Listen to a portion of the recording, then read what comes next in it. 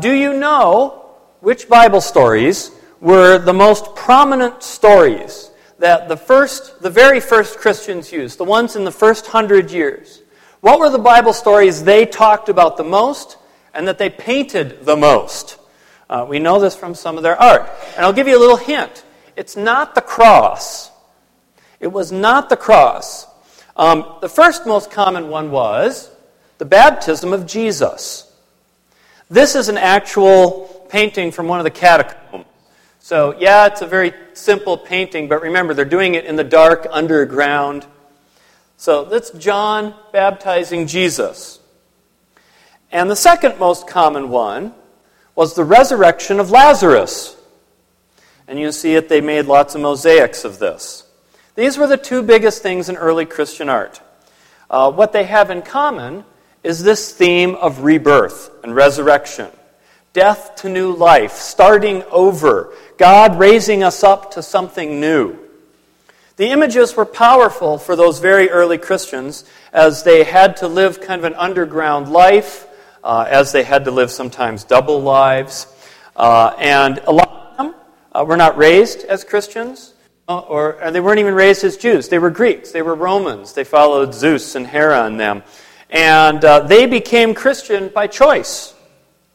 And when they did so, there was usually a pretty substantial cost.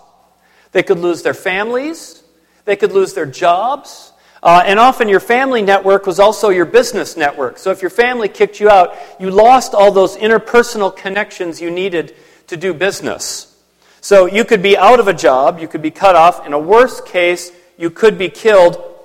So when you took on a Christian identity, you were really giving up your old self and becoming something new. It was a whole new identity.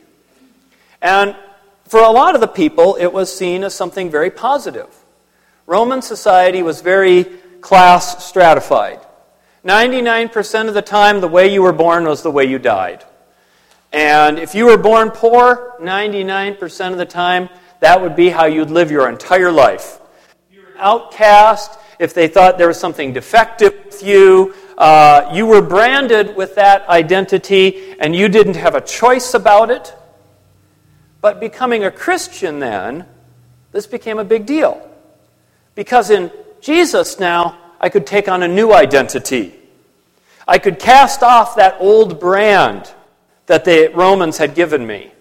And yeah, you could get killed for it, but you had a freedom in the church to be something new that world wouldn't give you. It was very appealing. So the parts of the Bible they tended to celebrate the most were the parts about baptism and resurrection, being reborn. Now, a lot of that started to change when Christianity flipped from being a persecuted religion to the official religion. When it did that, now you went from being a Christian by choice to being a Christian by default. It was how you were born or how your village was or who your parents were. So it got harder to talk about being reborn. It didn't make as much sense. I was born Christian. I don't need to be reborn. And so that's when the church started focusing more on the cross, on the need to remember our sins. And that's what they talked about more than new life. But that's changing back, I think. Because in America, in a sense, we're not terribly persecuted, right?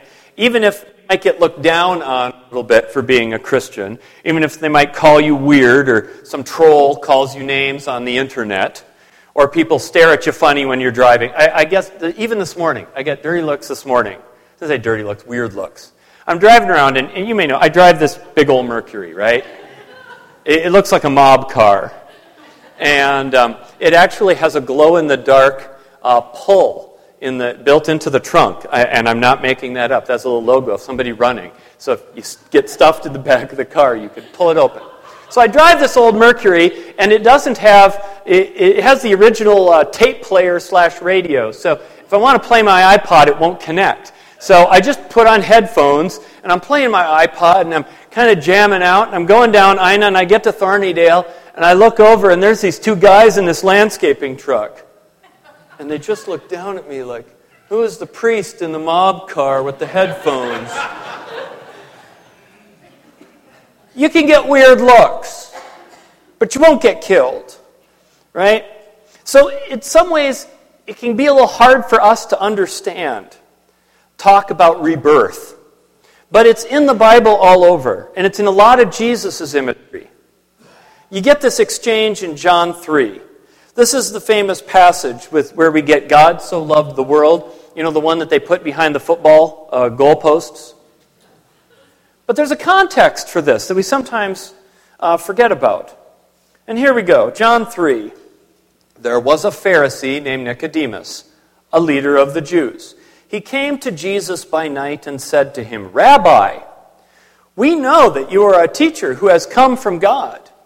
No one can do these signs that you do apart from the presence of God." Jesus answered him, "Very truly I tell you, no one can see the kingdom of God without being born from above." Nicodemus said to him, "How can anyone be born after having grown old? Can one enter a second time into the mother's womb and be reborn?" Jesus answered, "Very truly I tell you, no one can enter the kingdom of God without being born of water and the Spirit." So Nicodemus, he's a Pharisee. He's got lots of position. He's got authority. He's super knowledgeable in the Scriptures. He loves the Lord. And isn't it interesting, of kind of all the high priests and the Pharisees, the only one who we get a name of who comes to Jesus individually to ask him questions is this Nicodemus. And he starts out by saying, I know you must be from God because you do these signs. Which is interesting because a lot of people saw Jesus' signs and they said, this must be a magic trick or he's working for the devil. But Nicodemus is a little sharper. I think Nicodemus knows his scriptures, right? He knows in his Old Testament when a prophet would appear and people didn't listen to the prophet, bad things tended to happen to them. So he gets it. So he comes to Jesus and he believes that Jesus is somehow the real deal, but he wants to understand more. And then Jesus tells him, no one can see the kingdom unless they're born from above. And you go, huh? When I was younger, I always used to think Jesus was like toying with Nicodemus. Like playing with him, like throwing out stuff to make him feel stupid. And, I don't think that's what he was doing at all. Maybe that's just what I saw because people did that to me. I don't know. But Nicodemus he did see Jesus, and he acknowledges the signs are from God, but he doesn't quite get what that means. Right? But yet at the same time, he does see. It's a little confusing. I had to think about this for a while. But this born-again stuff, Nicodemus struggles with it. It doesn't make sense. It's not biology. It's not logical. He can't quite get that it's a metaphor and it's symbolic language. He says, well, you can't be born a second time. Well, of course not. This isn't a biological rebirth. This is a rebirth of your identity, of your person, which is different. We in modern America, we think of identity as something we craft ourselves, as something we sculpt ourselves and we explore ourselves and we express ourselves, and we do that through the clothes we wear and the colored hair we use, and we put tattoos on to show people. Right? They don't brand us, we brand ourselves. We show them who we are. Right? That's how our culture is. Right? And we pick the kind of car that represents us, or that we can afford. And we cover it in stickers to let everybody know who we're voting for. That's how we think of identity, right?